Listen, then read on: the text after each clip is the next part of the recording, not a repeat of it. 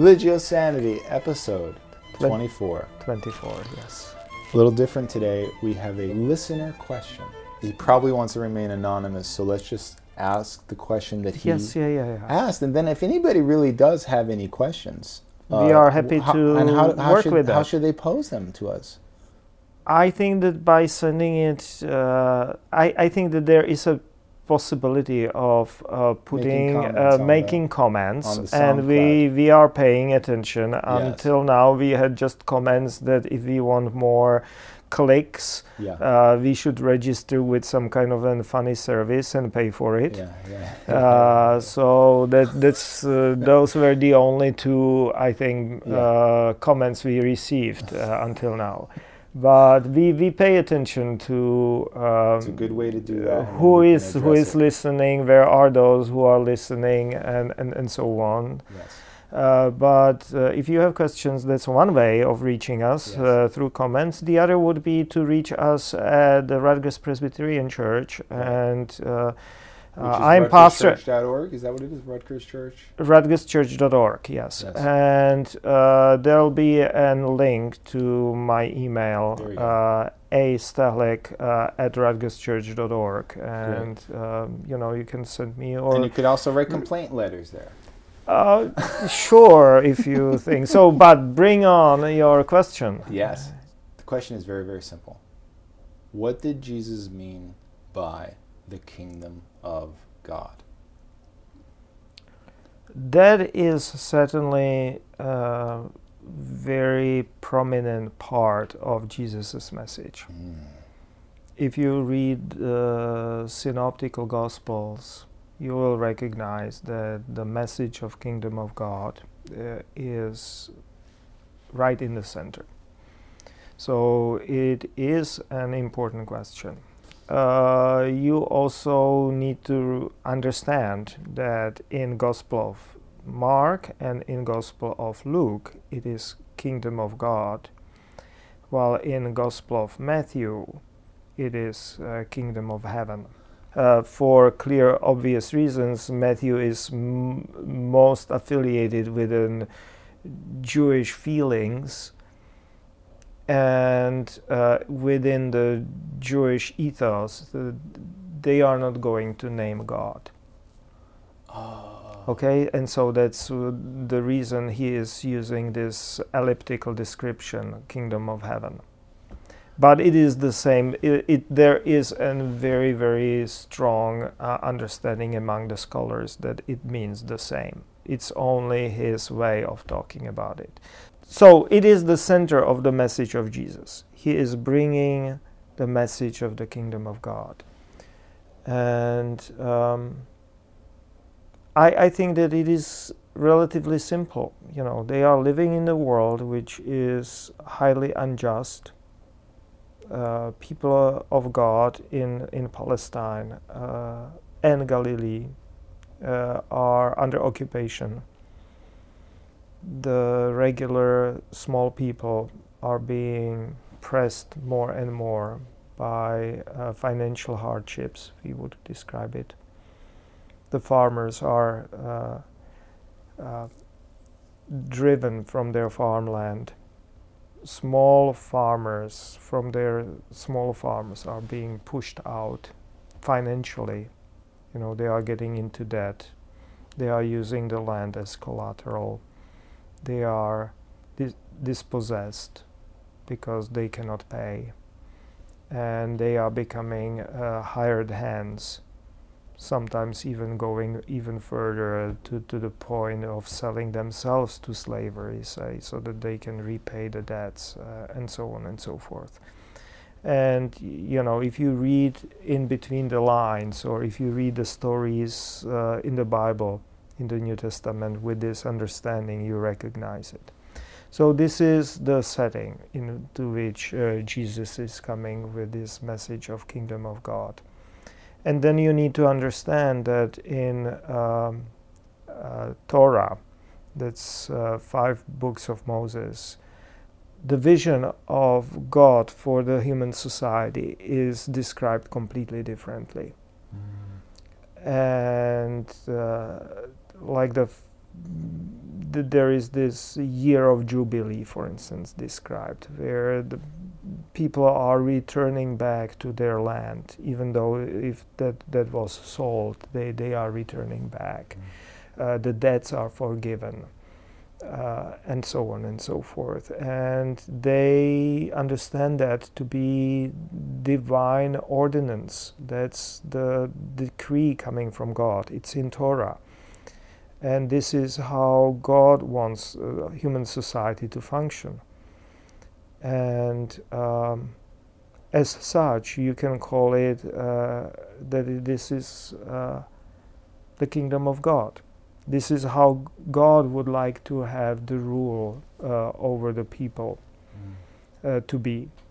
And of course, then you have here this big discrepancy between how the human kings are ruling and how we hear in Torah, and especially in those more socially sensitive areas of Torah, how God envisions human society functioning. And so that is really where it is anchored. There is, for instance, this strict rule that you should not take a coat as a collateral, because that person would not have any blanket for the night, for instance. That's and so on and so forth. So this is where that message about the kingdom of God and kingdom of emperors from Rome, say, or even the local kings who were like administrators more, or what would be the word for it? You have the main king vassals, local vassal king, 2 emperors like Herod's and his sons, Herod the Great and his sons. That there is clear discrepancy, in between the vision of gentle and considerate human society in the Old Testament, in the Hebrew Bible, and then how they saw it and experienced that on their own. So that would be my first understanding of why Jesus is bringing this message of kingdom of God. And it was a revolutionary message, because everyone understood that he means more equitable, more friendly, more just society, where everyone was treated equally and justly. And for instance, one of the problems even of well-functioning administrative empire like Roman Empire was, they just did not care about some peasants in Galilee, but from the Torah they knew that they and from the prophets and from the writings, even though writings are being kind of established at this time, they knew that they are known by name by God. So they were not just numbers, they were not just bolts in the big machine, or someone who can be mistreated easily because has no voice or has no standing in front of the magistrates. And so that's the other layer of this kingdom of God or kingdom of heaven dimension, that we all matter to God. And Romans might not know you by name, but God does. Mm-hmm. You are not just a number or difficult peasant for God. So yeah, this is that message behind it, and very, very radical and provocative, I would say. Why does it seem like he's saying often that you need to do something to see the kingdom of God, right? Or that it's, but that it's upon us. Yeah. Because it is participatory kingdom of God. Simply by taking seriously that vision from the Hebrew Bible, and especially from Torah, if you take it seriously, if you start living it out, you are becoming part of that kingdom of God. That is that synchronistic kingdom of God, which is coming into our times, and you can participate in it. Of course, its full form is being expected. It's that eschatological hope of coming of the God's Messiah, God's King, really, who would put it in place fully and as intended. That is also the function of the future eschatology, in the hope and aspiration. But already it's upon us. We are entering it if we take divine rule seriously. Mm-hmm. And by creating communities which are taking divine rule seriously. And so that would be my understanding of the center of the message. It has a social dimension, it has psychological dimension, and it has theological dimension, because it is, in the best sense of that word, a theocracy. Where the God rules, and everyone else is aware of their limitations. And without knowing or having the framework of democracy, say, back then, this would be the closest to what we normally associate with democracy. The rulers are here to rule. We need government, but the government is under higher authority. And no single president is there forever, for instance, or prime minister, or whichever democratic system you use, whether presidential or parliamentary. And we all know about our fallibility, our limitations, and that is also why we have this. And within that frame, then you can understand also the kingdom of God. Kingdom of God is that ideal above it all. But what about this? Mm-hmm. Luke 18, verse 25. I'm not a walking encyclopedia or whatever, so you have to read to me. Are you kidding me? Wow, I really thought you were... Indeed, it is easier for a camel to go through the eye of a needle than for someone who is rich to enter the kingdom of God. Yeah.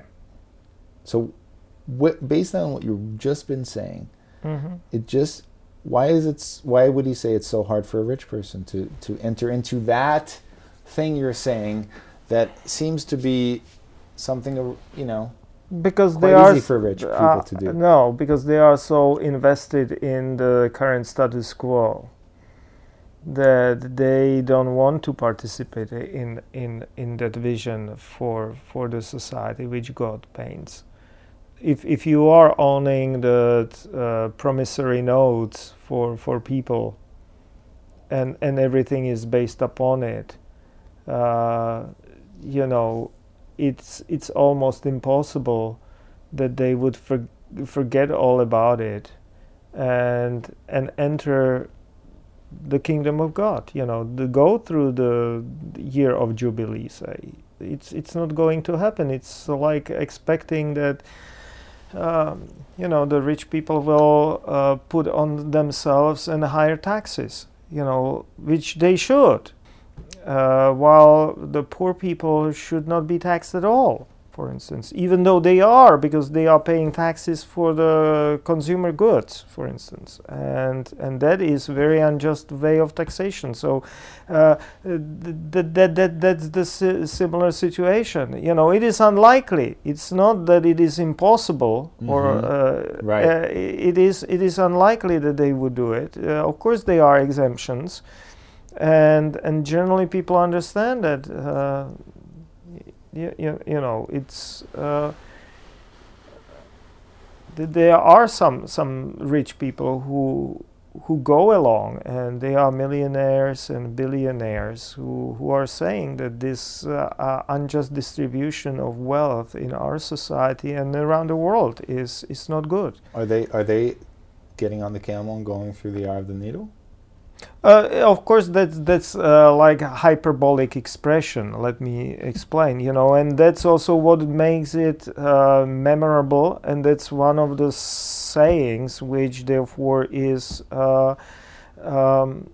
well remembered, and everyone knows that. Yeah. Simply because it's absurdity, and so the rich are trying to build big needles.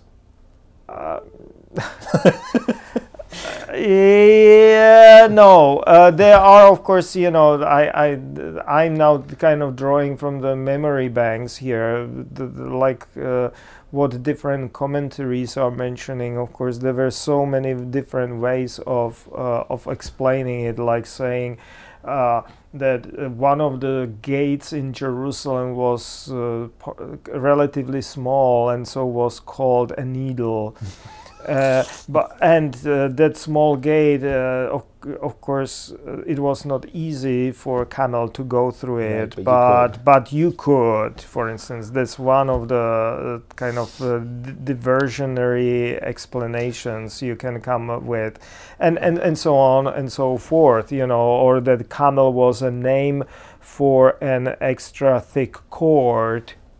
For instance, and therefore it is not that unheard of actually getting a thicker cord through the eye of a needle, especially if it is a larger needle like they had back then, and so on and so forth. There were rationalizations going through and through, but here it is more like an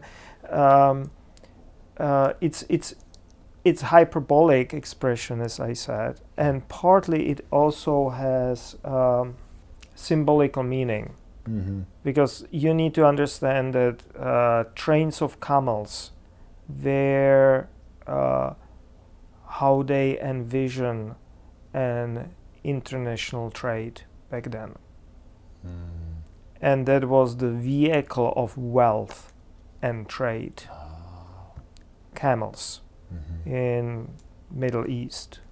By this time, long distance was done either by ships on Mediterranean Sea, sailing boats, sailboats, big ships, cargo ships, and we know a lot about it, or overland. It would be, especially in this part of the world, by trains of camels. Wow. Tens or hundreds of camels carrying goods. That was the primary movers of wealth. I see. In that time, and so that's probably why Jesus used this for this for this image.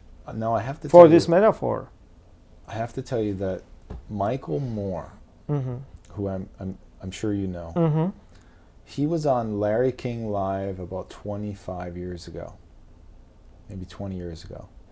And he was talking about his Catholicism. And he mentioned this passage. And he admitted to Larry King that he, as a rich man, because of this passage, he believes it. He believes that he will not be getting into heaven, because he considered the kingdom of God heaven. He basically translated this passage as, because I'm rich, I can't get into heaven. And it literally bothers him, and he loses sleep over it. He's trying to figure out how, because that's the way he believes. Michael Moore. But I think there are a lot of people that interpret Kingdom of God as heaven. Heaven, like afterlife. Blessed afterlife. That's let right. us put it that way. That's right. Yes, I'm aware of it, and I don't think that is what it originally meant. Yeah, and if you read these passages, it can't mean that. And You're especially, it's upon us. How could it be? And especially, you know, if you know the context, if you know this is an influence of a long history of medieval Christianity, I would say, which tries to project whatever of good ethics and other things there was to project it into the time after life. I see. This is a medieval projection. Okay, this is a medieval projection of what was originally intended for our life, as an hope and aspiration was projected into afterlife, and instead of making life in this world livable, was just saying just postpone it and have hope. Yeah. And I think it is very unfair, and especially unfair to those who struggle. Yeah. You know, and Karl Marx in this respect was absolutely right in calling it an opiate of opiate for the people. Yeah, or masses. You know, I think that he used the word masses. So opiate of the masses. It was painkiller. Yeah. You know, this hope of a happy afterlife. You need to endure the hardships of these days, and if you endure them faithfully, then you will receive your reward in afterlife. This is what he called opiate of the masses, and you can immediately recognize that from any point of ethics, earthly ethics, it is wrong to promise people something pie in the sky kind of way, rather than addressing the hardships they have here, especially if they are addressable. If you can fix them, then saying don't fix it, be faithful and be kind and docile and so on, is just a very, very bad ethics and very, very bad politics. And in that respect, I think that any true and good theologian would agree here in this with Karl Marx, because that's just not what Christianity is supposed to be.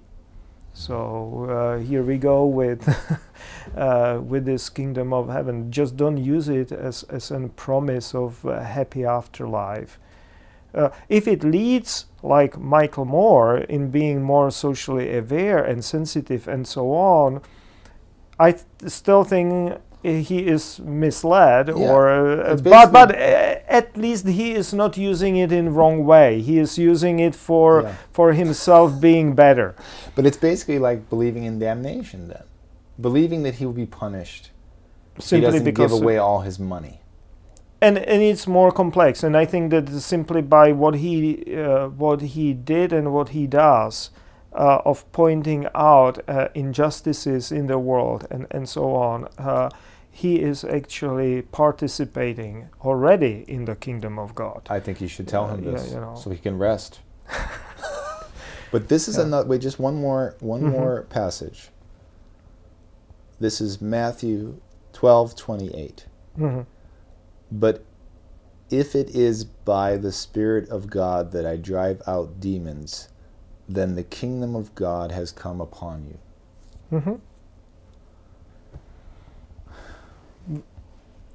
What do you want to do? This is odd. No, for them. If it is that I do this, then the kingdom of God has come upon you. This has much more of a mystical sense here. No, it's the presence of the kingdom of harmony. You know, and it is not only, of course, I put that for us earlier from the perspective of economic justice. Mm-hmm. But you can view it also from the perspective of, say, health services or health justice. And that would be the situation here. That it is a state of harmony. Also, it has economic or political dimension, but it has a dimension of treating people as humanely as we can. And for instance, seeing in those who are mentally ill, say, you know, because that's the closest we can kind of get into description of being possessed by demons. I'm now demythologizing it, okay? So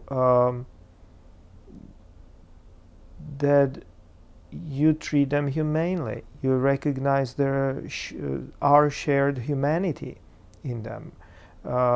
Very often, you know, people would say, "Oh, they believed in demons," and so on and so forth. How ridiculous it is, you know, how backward. And yes, we have different ways of looking at mental illnesses and so on. But within the context of that time, for instance, it had some very progressive impulses in it. When you think about it. So, for instance, by seeing mental illness as a possession by demon, you are making distinction in between the person and his or her illness. So you are not saying that person is bad because has, hallucinations or is behaving badly. But you're saying that person is good, but is possessed by something outside of him or her, which is driving him or her into self-destructive behavior. I think that we talked about it when we were talking about one of those parables from the Gospel of Mark in our podcast Bible class. So here you go. You know. So and that is part of that kingdom of God.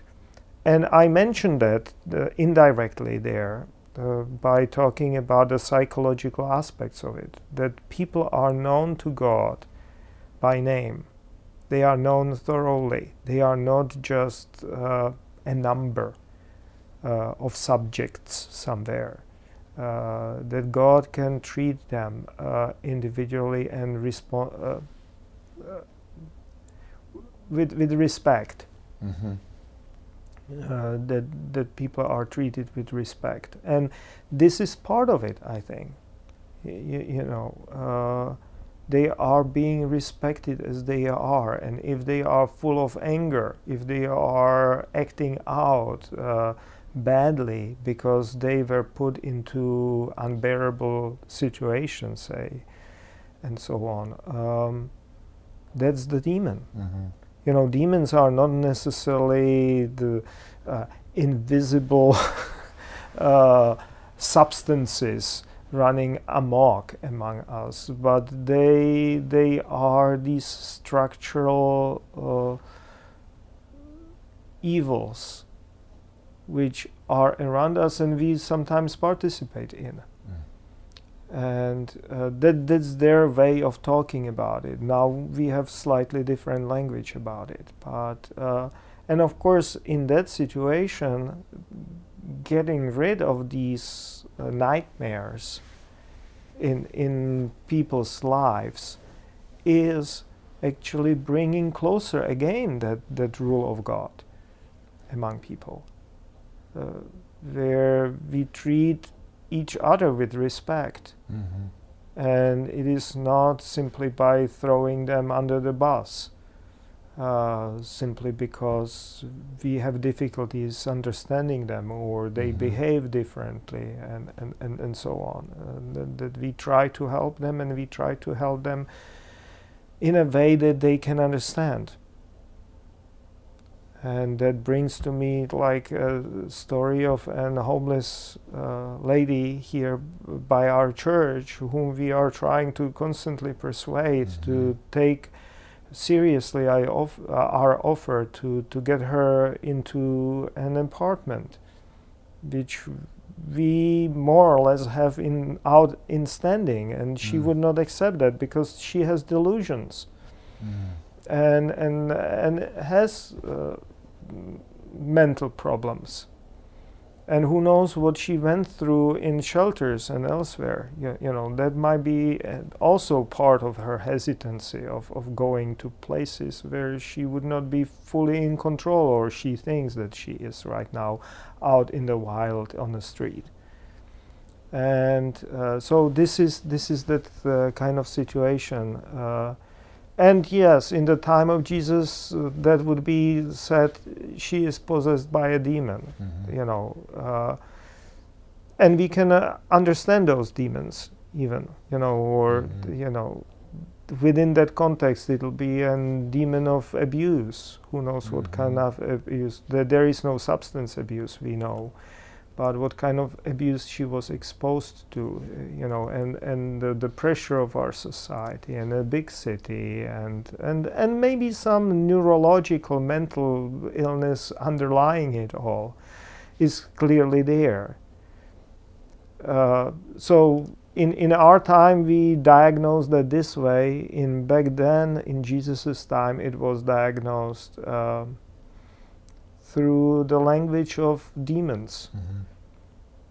But, you know, driving those demons out, or helping her to get over her mental illness, like in our today's language, is bringing the harmony to the society. And short of being fully successful, at least treating each other with respect and with understanding is part of that kingdom. Beautiful. And a beautiful way to end, or as Lenny Kravitz said, let love rule. Yeah. Thank you. Until next time.